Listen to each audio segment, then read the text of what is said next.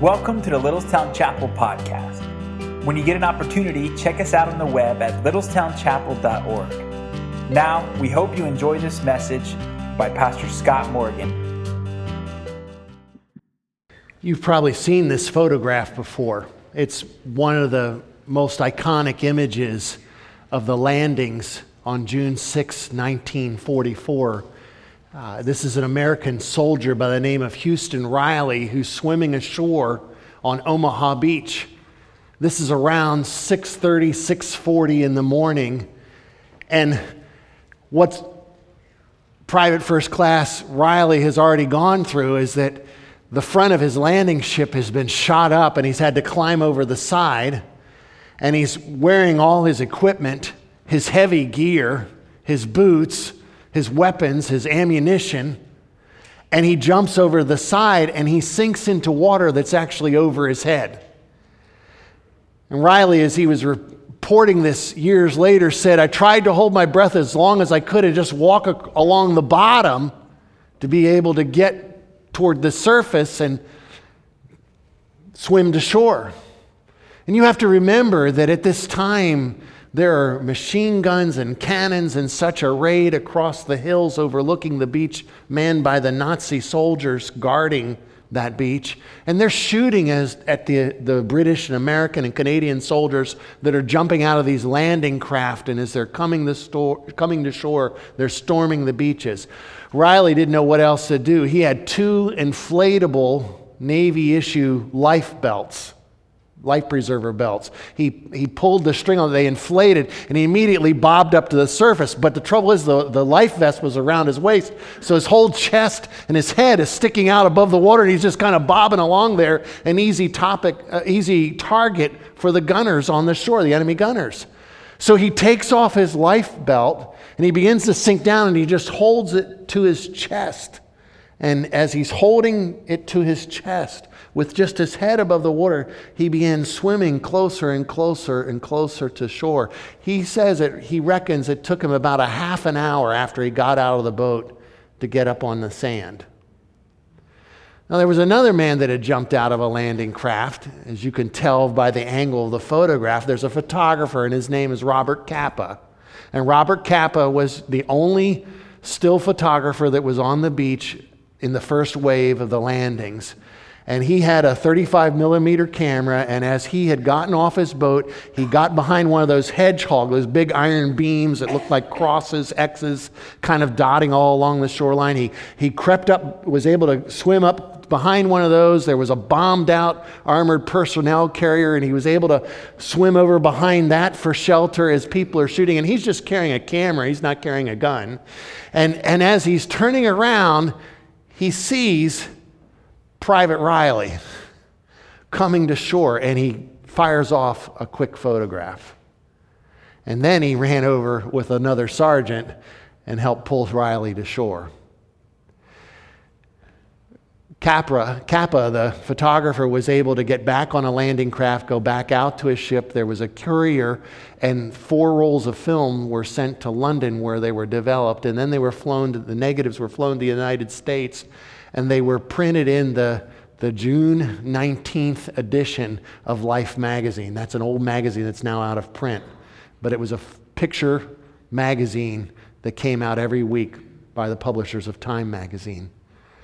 This photograph pictured what those soldiers were going through on that day, how harrowing, how dangerous, how frightening the experience was. I have to admit that every time I've watched movies about D-Day, The Longest Day, Saving Private Ryan, things like that, you watch movies like that and you see these guys coming ashore and they're jumping out of the boats in water that's way too deep, and you're thinking, how in the world are they going to get to shore? And you see some of them even dropping their guns and dropping their ammunition belts and things like that. And how are they going to? I had no idea they had life preservers. I had no idea that was part of the equipment. Those life belts saved Private Riley's life that day. And it's because of that he was able to go ashore. By the way, Private Riley had the distinction of being part of the first wave of invaders in North Africa to drive the Nazis out of there. He was in the first wave of invaders on Sicily the year earlier, and then he was in the first wave on June 6, 1944. That's one of the few soldiers that really had that distinction.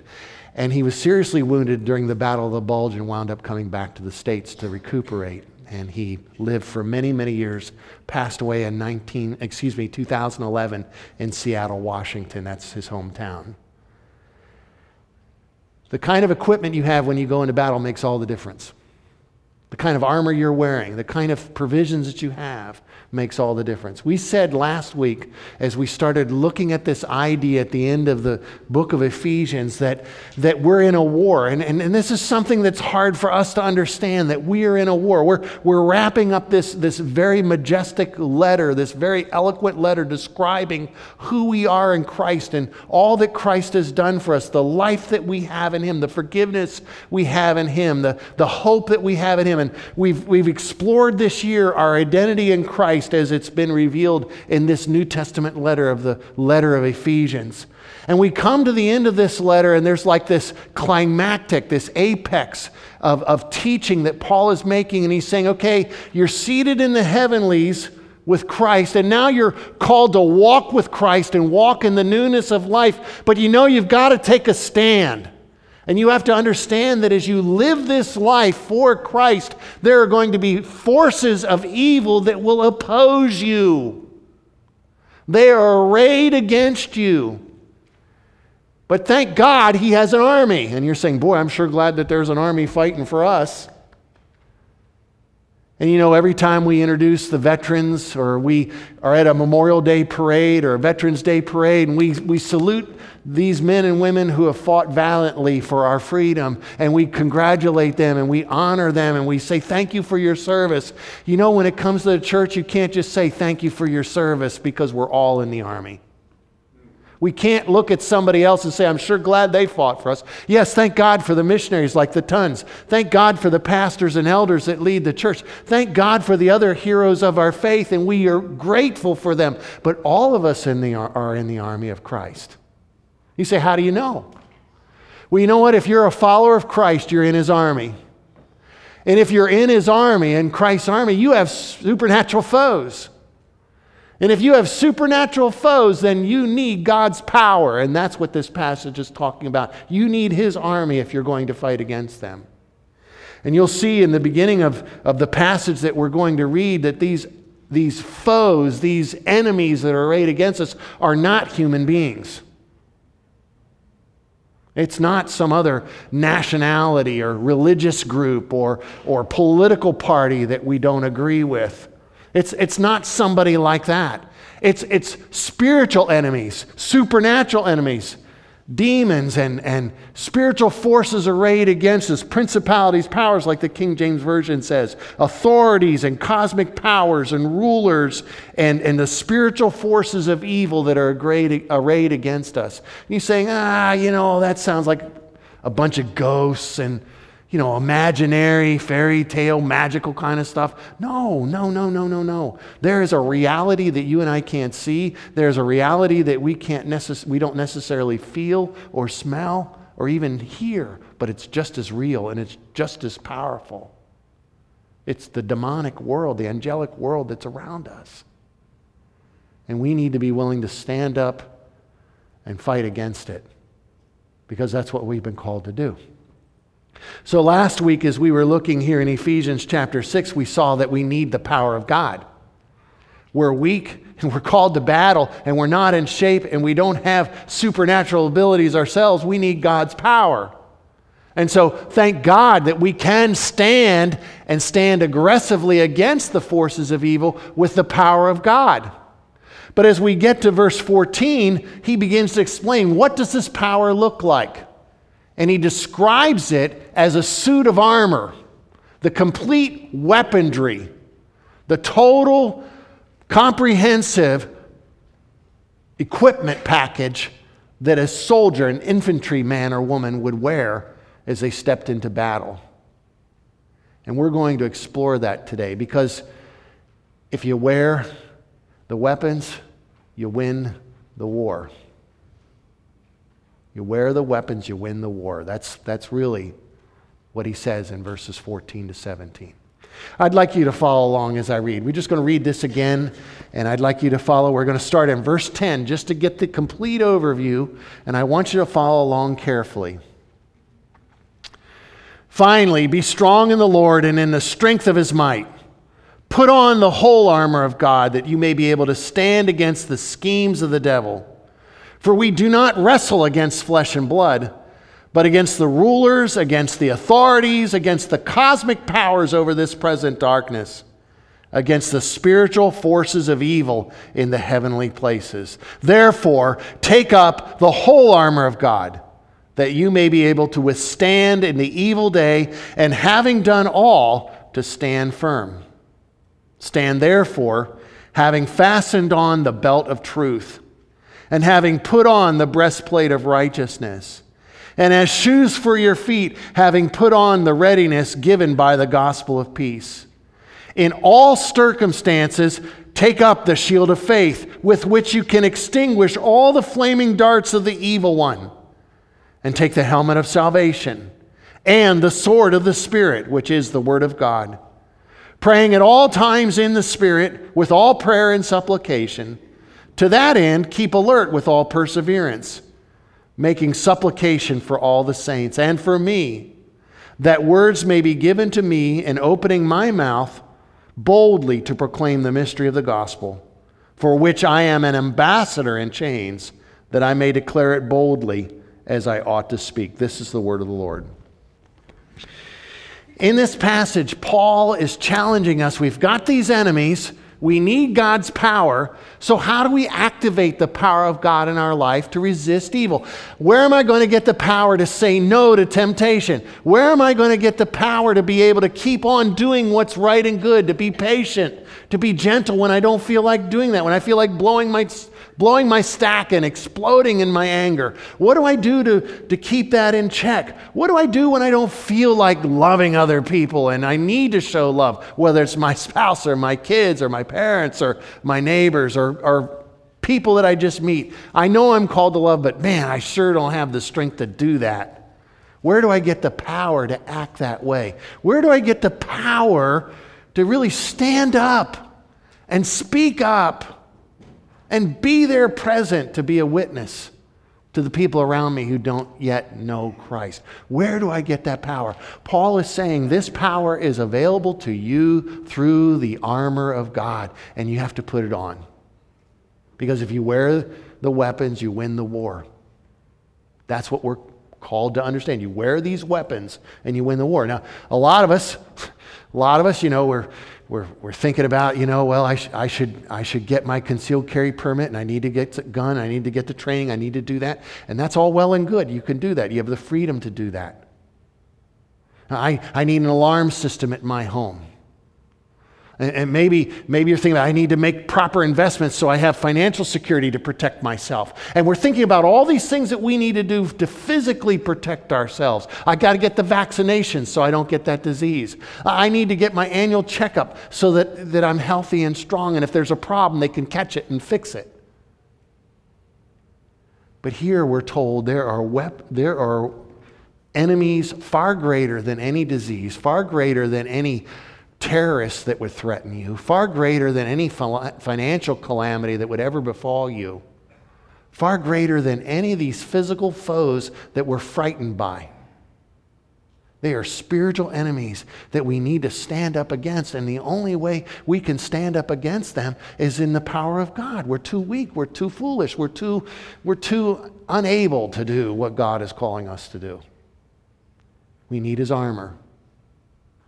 It's almost like the research that they're doing in robotics and such, that they've developed these types of exoskeletons. Do you know what I'm talking about? Equipment that actually straps around the limbs of a paraplegic's or quadriplegic's body. And they strap this on, and they can actually control and move their arms and move their legs and do very simple walking and picking up of objects, because there's a skeleton, a mechanical device that's actually wrapped around their bodies and limbs that's able to move them, and they can function. They have no strength and ability on their own, but that equipment enables them to move and to act and to work. It's still in exploratory stages. It's still in rudimentary research. But maybe someday people who have suffered spinal cord injuries, they'll be able to function and work and move again through this equipment's help. Spiritually speaking, we're spiritually dead without Christ. We are weak without Christ, and we have nothing without Christ. But in Christ, we have His power, and it's like that kind of an armor that enables us then to move and work and fight against our enemies. What we want to do today is just explore the pieces of the armor. We're just going to focus in verses 14 to 17 here in chapter 6. This is page 979, and I encourage you to follow along and just think about this and remember this. And I'm going to ask Frank if you'd go on to the next slide and do that, please. Here are some reenactors. I showed you this picture last week. This is a group of reenactors over in Europe. They made their authentic, true to scale, according to the best historical research, their own Roman soldier armament. And they go out and play army like the guys do up at Gettysburg with their Civil War outfits and stuff and soldier muskets and things and cannons. And it's funny, because all of us boys, we really grow up just wanting to play army, and we never really outgrow that. And I think hunting is kind of like playing army out in the woods and things like that. So I do it too. So anyway, these guys have dressed up, and they have their helmets, they have the swords, you see the shields, you can see the belt, you can see the breastplate, and all the equipment that we're going to be talking about here in this passage, you see a picture of it there. And so as you think about what Paul is describing, he's probably looking at the Roman soldiers that are guarding him, or maybe he sees them marching up and down the street as he's being held in captivity, waiting for his trial before Caesar. And as he's going through all of these things, he's watching these soldiers. He's aware of these soldiers because they were everywhere present in the empire. And as he's thinking about the army of Jesus Christ, the church of Jesus Christ, we're supposed to be everywhere present, taking a stand for Him, ready to be faithful and bold in declaring His gospel to others, to advance His kingdom against the enemy and the enemy's strongholds. And so as Paul goes through and delineates these different types of equipment, you and I need to understand them and accept them and appropriate them for ourselves. And there's something else here that's kind of underneath the surface going on. Everything that Paul is telling you to put on here has already been talked about in the book of Ephesians. He's not giving you something new. He's saying just appropriate, put into practice what I've already taught you about your relationship with Christ. And so he says in verse 14, stand. That's the command. Take a stand. Stand aggressively against the evil one. Take a stand. How? By having fastened on the belt of truth. You can see the belt of truth, especially in that center soldier there. Has a little bit of a loin covering that comes down like that, but it's a belt, and it went on first. But notice that the belt is not a belt, it's actually truth. That's what Paul is saying put on. Put on truth like a belt. Now, I remember as a kid, we were having dinner. My younger brothers and I were sitting at the dinner table. Mom had fixed something probably very healthy, and we were kind of grousing about having to eat it. And my youngest brother was kind of belly aching about what was going on. And Dad said, if you don't eat, I'm going to take off my belt. And Mom says, and you know what happens when Dad takes off his belt. And my younger brother, who's a bit of a comedian, said, yeah, his pants fall down. One of the great dialogues in Morgan family history right there, okay? Well, you know what? For a soldier going into battle, you did have to have your belt on, because if you didn't, then your skirt, your apron that you were wearing, the clothing that you were wearing would flap around and you would get tangled up in it. You needed to put your belt on because your breastplate attached to it. Your sword hung down from it, and its scabbard there, its sheath. It was part of it. You would hang provisions off your belt.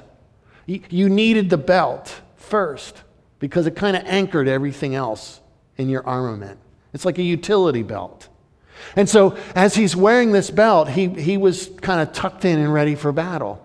But Paul says the belt you and I need to put on is truth. And what do we mean by truth? What is Paul referring to with truth? He's talking about reality, an understanding of reality. What is true? And so as you go back through this passage of Scripture, you can see over and over that he's referring to the truth that there is in Christ. And I believe it's verse 13 of chapter 1, we read these words, "In him you also, when you heard the word of truth, the gospel of your salvation, believed in him and were sealed with the promise of the Holy Spirit." Their salvation was anchored in the truth of God, a sense of reality. And the reality is this, that Christ died for our sins, and he rose from the dead, and he conquered the evil one, and he's defeated the forces of evil. And I am in desperate need of that salvation, that forgiveness, that acceptance with God, because I can't fight against the forces of evil by myself. It starts with that sense of reality. And the thing is that your enemy, the devil, the evil one, he fights against you with lies. Jesus said in John chapter 8, verse 44, that the devil is the father of lies. And so he will lie to you all the time. He will tempt you and deceive you and discourage you and frighten you and try to lead you into despair. He wants to intimidate you. He wants to make you feel like that you can't win. You can't stand up against him. And the thing is that you and I have to constantly be thinking about what is true. The devil, listen, fake news was not started in the last presidential campaign. Fake news has been from the Garden of Eden, where there have been lies and deceptions from the evil one. And so in our world, though, this is what's frightening when you think about this. And whatever your political loyalties, wherever they lie, you need to understand that we're in a climate where people are basically saying you can pick and choose what's true. You can pick and choose your own reality. And if this politician says, no, that's not true, but the facts are otherwise, he thinks he's right, and his followers thinks he's right. And those facts, that reality, must be wrong. And you and I need to understand that that's not true. That God's word is truth. That Jesus himself is the truth and the way and the life. He wants us to understand that whatever Jesus is saying and doing is reality. And you have to anchor and found your life on that. And so it is true that God loves you and he delights in you. And it is true that you are lost and a sinner and you desperately need God's forgiveness and acceptance. And it's true that Christ loved you so much that he died for you. And it's true that he conquered death by rising from the dead. And it's true that he's coming back. And it's true that he has a plan and purpose for your life. And it's true that God loves and sees the value and worth of all people, whatever their color and background.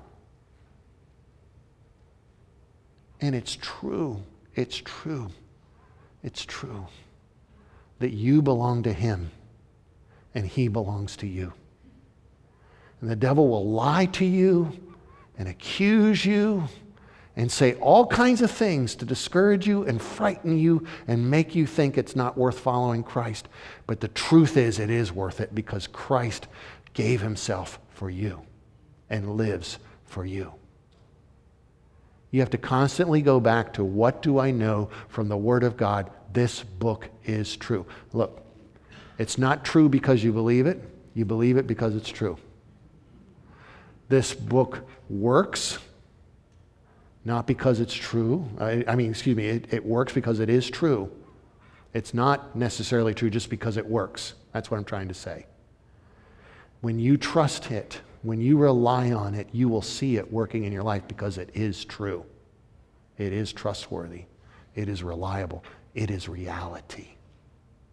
So don't fall for the devil's fake news. Make sure you know the truth.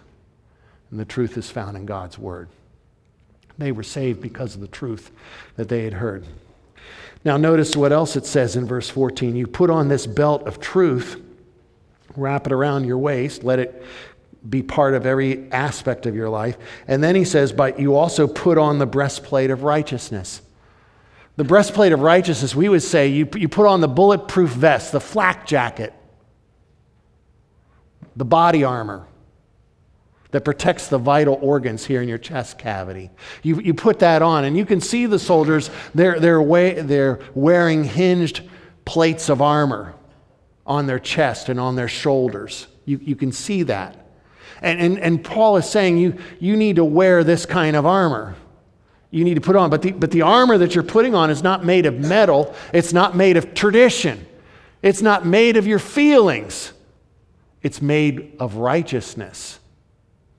And righteousness is the idea of being vindicated before God, to be declared right or justified in God's sight. God is the almighty, all-wise judge who holds everybody accountable in the entire universe. And he is the only one who can judge everyone accurately without any kind of bias, without any kind of mistaken information. He is able to discern every thought, every motive, sees every action, hears every word, and he holds all people everywhere in this universe accountable. And God the Father judged his own Son, Jesus Christ, on the cross, and he vindicated him. And though the judgment and wrath of God was poured out on Jesus as he hung on that cross, Jesus suffered and died there, God the Father vindicated him, justified him, declared him right. This is my beloved Son in whom I'm well pleased. That's what he said at the beginning of his ministry. It certainly was a message conveyed all throughout the days of Jesus' earthly ministry. He was received up out of the grave into glory, Jesus was, exalted and given a name above every name, that at the name of Jesus every knee will bow and every tongue confess he is Lord. That's the ultimate vindication. And because we are in Christ, that's what Paul is saying, because we have been forgiven, as it says in chapter 1, because we have been accepted into God's family. In chapter 2, it says we've been reconciled to God and we've become members of his family. And all throughout this book, Christians are called by this special little name that you and I often misunderstand. We are called saints. We're called saints. And we think in our culture that these are special, super spiritual individuals. Maybe they have miraculous powers. Maybe they did great deeds. They are favored by the church. They are exalted and they're called Saint so-and-so, whoever they might be. But God says you're a saint if you're a Christian. You are God's Holy One. That's what the word saint means. You belong to him. You have been set apart from sin. You are God's property. You belong to him. You are one of his holy people. That's this righteousness that we're talking about. And so the devil, he will attack you by accusing you. That's what his name means, the devil. In Greek, it's diabolos. He's an accuser. He's a slanderer. And he will constantly say to you, you're not worthy. You failed. You've sinned. I remember one time in college where I had sinned. I had consciously, deliberately chose to do something that I shouldn't do. And as soon as I had done it, I felt so guilty and I thought, I think I just threw away my salvation and I don't know if I can ever get it back. And I was overwhelmed with that thought.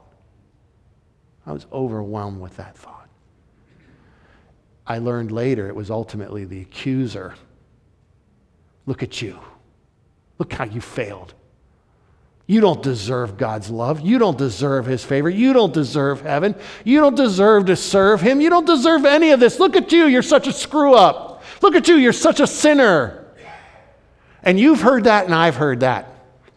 And you know, the thing is, maybe you heard it from your parents and maybe you heard it from your spouse or maybe you heard it from some friends or a boss or a pastor or priest in your life, whoever it was. Maybe you heard that kind of accusation, but that wasn't ultimately coming through that other human being. It was coming from somewhere else deeper, lower, dirtier. It was the accusation of the devil. And you know, there's also this thing. Sometimes it's not other people saying it. You hear it in your own voice inside your own head and heart. And I just want to let you know that that comes from the devil too. And he can imitate your voice. So don't listen to him. You're clothed in the righteousness of Christ. He has forgiven you and accepted you and made you a member of his family if you've put your trust in Jesus Christ. You are clothed with the righteousness of Christ. Jesus lived a perfect, sinless life. I have lived a completely sinful, fallen life. But when I put my trust in Christ, there was a grand exchange.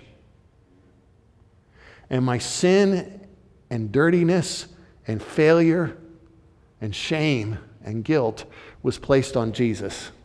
And his righteousness and his holiness and his goodness was placed on me. And that's true of everyone else who's put their trust in Christ. So you wear that righteousness as a breastplate. It will protect you against the accusations, the slander of the devil, because he will slander you. He will accuse you, and you're vindicated in Christ. So that's some of the clothing we're supposed to put on. But notice in verse 15, you need a good set of shoes, okay? And so it says, and as shoes for your feet, having put on the readiness given by the gospel of peace.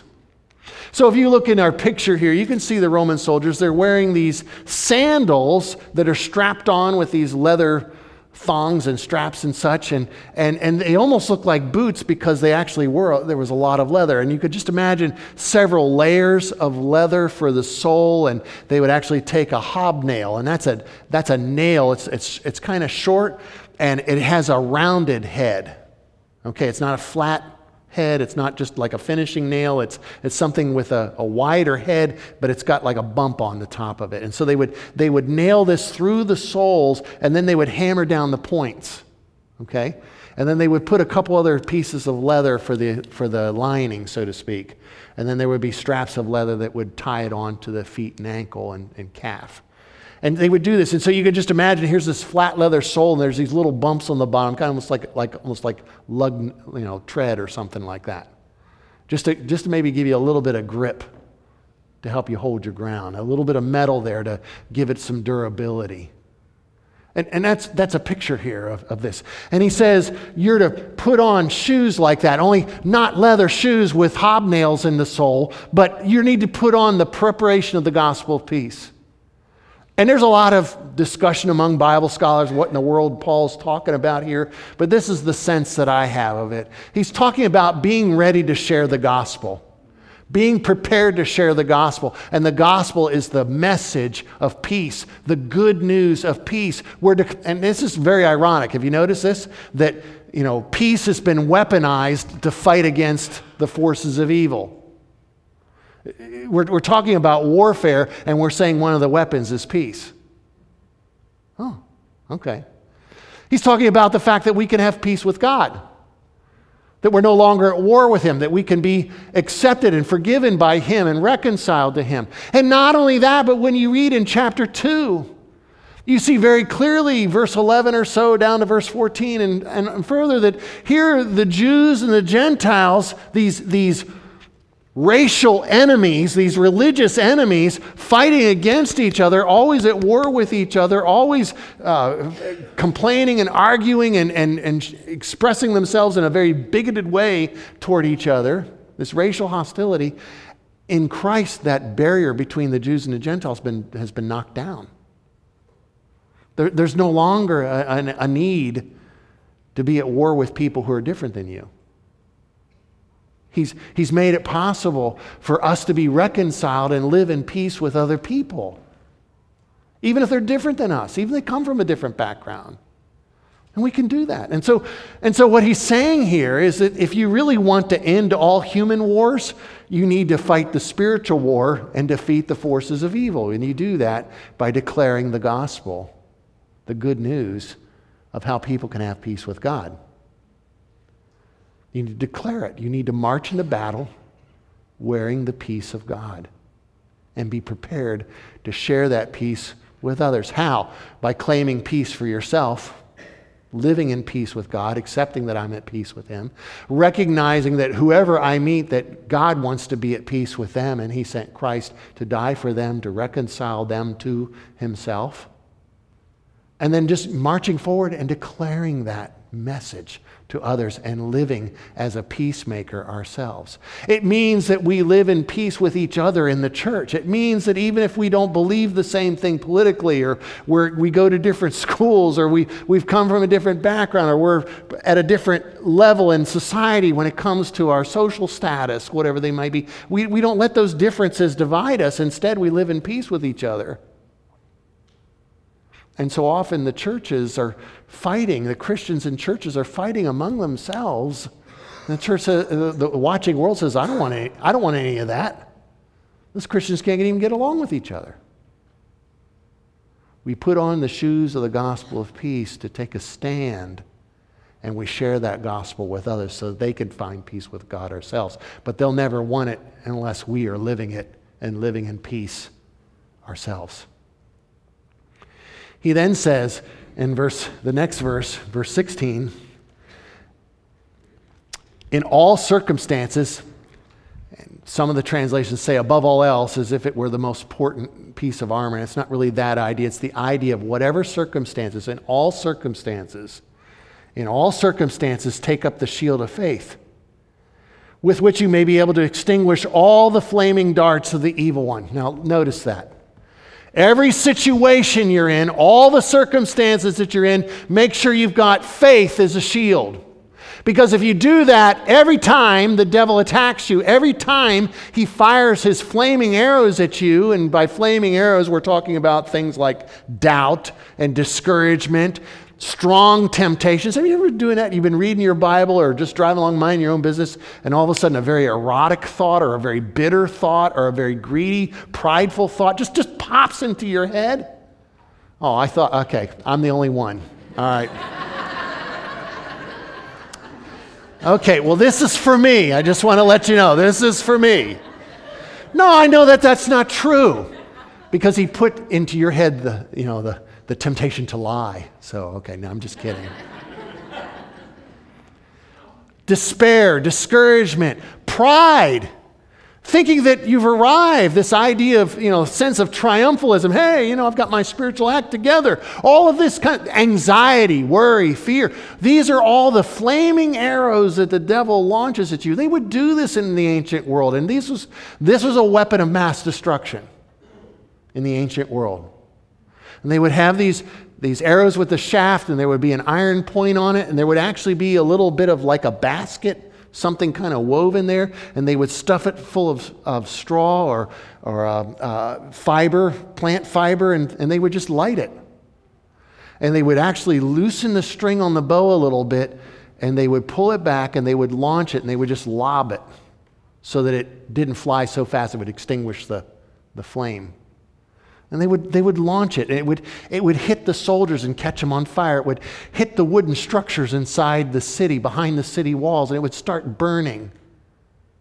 And all of a sudden, the people of the city that you're attacking, they're not only fighting against the enemy, but now they're fighting fires inside the city. And so he's saying that here's this analogy that the evil one, he's launching these missiles at you, these arrows at you, and they're on fire.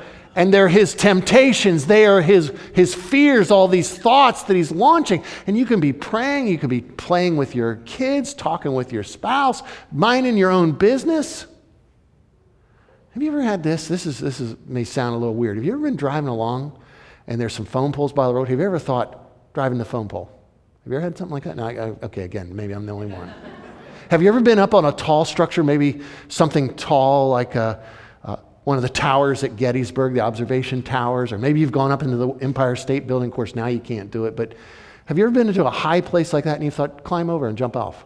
You ever thought that? And you just keep your poker face on and don't shake don't shake your head because everybody will look at you. But you know what? I am venturing to say that a lot of us have thought that and thought, where in the world does that come from? It's the evil one. Those are the missiles that he's shooting at you. It's there. And if you don't have that kind of stuff, good for you.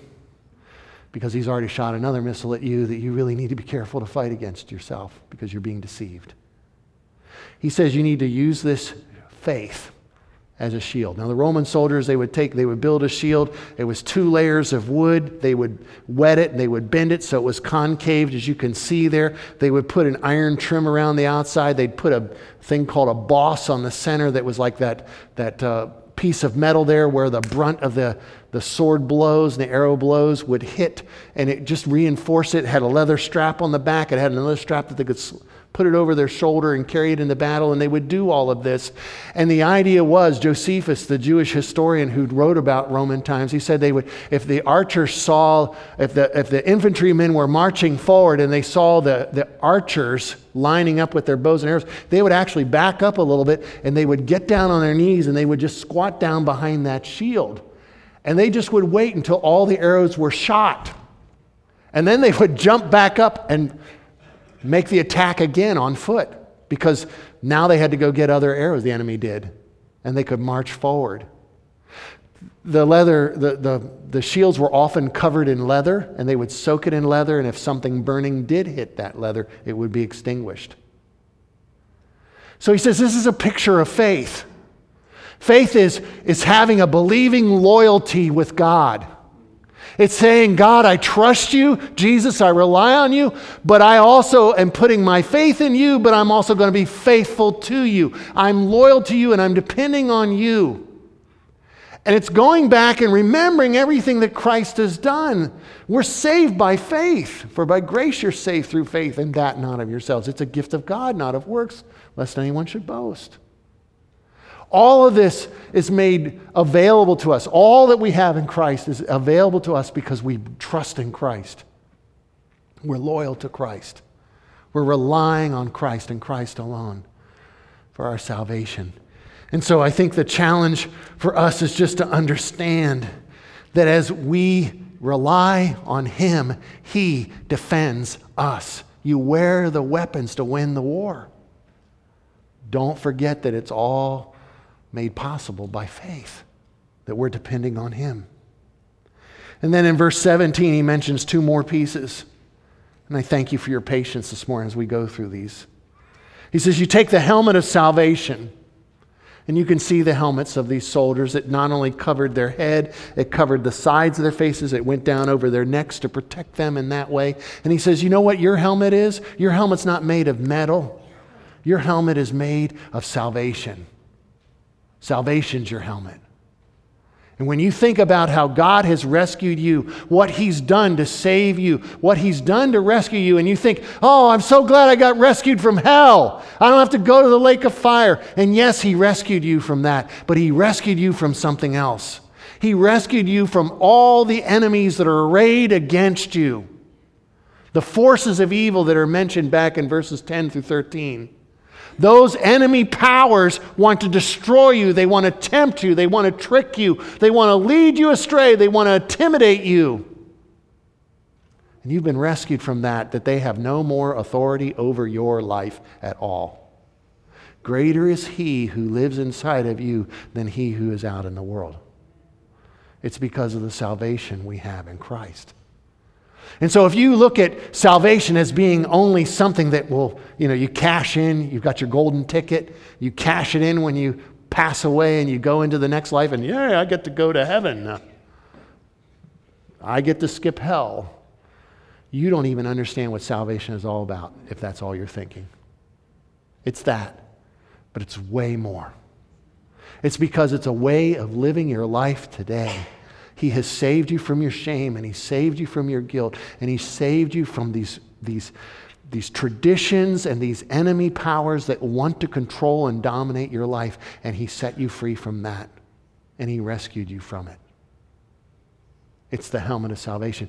And I've been trying to figure out, why belt is a truth, and why gospel is as shoes, and why salvation as a helmet. And I think it does affect our thinking, our mindset, our attitudes. Do you think and act and reason as a saved person? Or is your identity the football team you're loyal to, or the political party you adhere to, or the political philosophy that you embrace, or is it your college alma mater, or is it your financial status, or is it the name of your church, or your job? Is that where your identity is found? Or is your identity, I've been saved and I belong to Christ, He set me free. And now I can march out in battle and help save others by sharing Christ with them. The last piece of armor, he tells us, the last weapon we need to take up if we're going to win the war is this, in verse 17. Take up also the sword of the Spirit, which is the Word of God. God's Spirit has given us the Word of God, and that's our weapon. And this may seem like the most obvious weapon that there is, but I think we often fail to remember how important this book really is and this truth that's been given to us on the pages of this book. Because this is our sword. The sword of a Roman soldier was not a long, broad sword like you see in Lord of the Rings or something like that. You have to use two hands and you're going like this all the time, you know. I think if you tried to do that, it would actually knock you over. It's so heavy. You'll notice their sword is almost like a long dagger, maybe only 18 inches long. It was designed for close combat with thrusting like this. It was sharp. It was powerful. It was deadly. It was a very dangerous weapon to have. But it was also very portable and very mobile, very flexible. And so these Roman infantrymen would be carrying these swords, and they would be doing this, and they would inflict great damage. And the child of God, who's a member of Christ's Royal Combat Legion, the Royal Army of Christ, you belong to Christ. If you belong to Christ, you're in His army. And if you're in His army, you have spiritual, supernatural enemies. And if you have supernatural enemies, you need this sword. You need to know the Word of God. And the thing that's interesting is that there are a couple words in Greek for the word, and it's not the usual one, logos. It's another one, rhema. And it's the idea of the word that's spoken for a particular moment. And so we see somebody using the sword of the Spirit in a very powerful way in battle, and it's Jesus Christ. And as He's there in the desert, at the beginning of His ministry, the devil comes up to Him, and it's like hand-to-hand combat. And the devil tempts Jesus, and he says, take these rocks and turn them into bread. Jesus has been fasting for 40 days. He's starving. Turn these rocks into a loaf of bread. Do that. You have the power. And Jesus says, he quotes from the book of Deuteronomy, man shall not live by bread alone, but by every word that proceeds from the mouth of God. No, I'm going to trust my Father, and He'll give me bread in His time. He sets Jesus, the devil does, up on the pinnacle of the temple. Jump off. Jump off. Fall that 400 feet. God promises in His word that His angels will catch you and let you down gently. And Jesus says, I'm not going to put God to the test that way. I'm not going to presume upon Him that way. He shows him all the kingdoms of the world. Bow down and worship me, and I'll give you all this authority. I'll give you power over all these people. I'll give you everything that you're looking for as Son of God and King of Kings. If you just would bow down and worship me, and you don't have to go to the cross, and you don't have to be misunderstood, and you don't have to do any of that. And Jesus says, no. I'm not going to do that. I'm not going to test God that way. In every case, Jesus had a specific word to answer the temptation. It's not that He just, like in The Exorcist, tore pages out of the Bible and put them on the wall to try to keep out the bad guy, the evil one.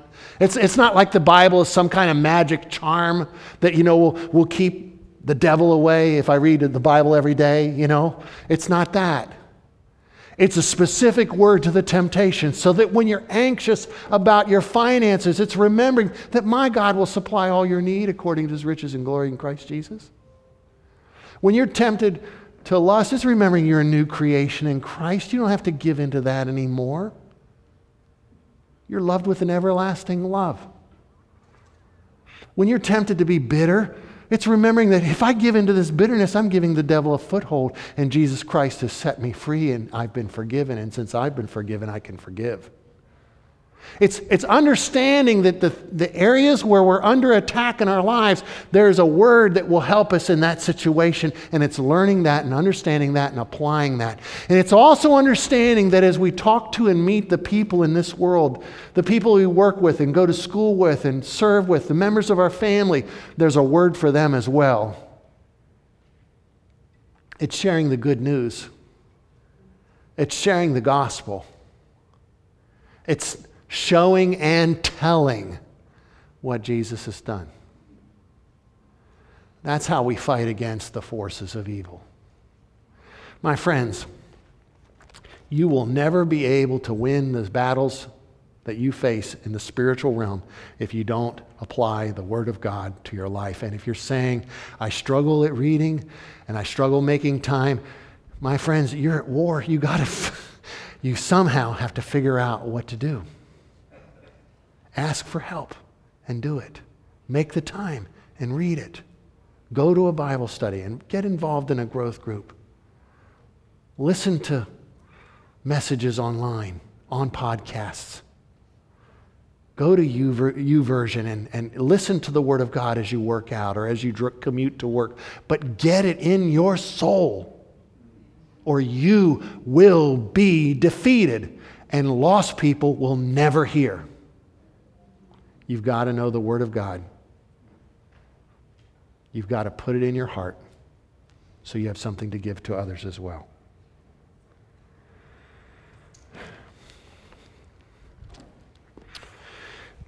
I heard about this pastor named Erwin McManus who sent his son to summer camp. This is several years ago.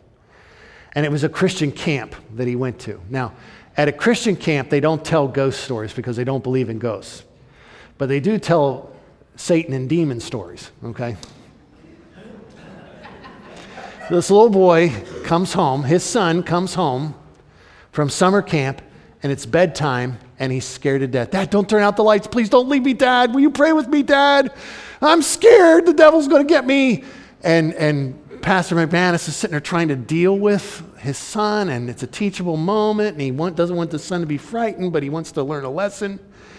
And the dad says this, and some of you are going to be offended by this, but the dad said, no, I'm not going to pray for your safety. I'm going to pray that God will make you dangerous. So dangerous that the devil will run away from you. That's what I'm going to pray for. We live in a culture that our biggest idol is safety. Our biggest idol is health and prosperity. Those are the idols of our culture here in North America. Safety, health, prosperity, peace, and affluence. And as long as those gods are never knocked down, then we will be happy and safe and secure.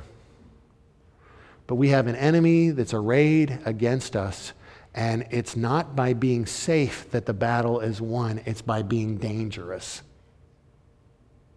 And the only way that you and I will ever be dangerous is if we wear the weapons and we go out and fight. Not against flesh and blood. Don't you dare do that. But you fight against the lies and trickery and deceit of the devil, the hatred and bitterness and lust and greed that's so much part of our culture. The fake news claim the reality of what you have in Christ. Wear the weapons and you will win the war. I pray that God will make you and I dangerous. Let's pray.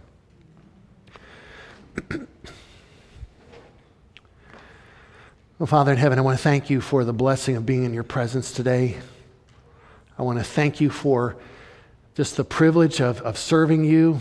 And I'm asking, Lord, that you would bless us and help us honor you and give us courage to wear the weapons and win the war.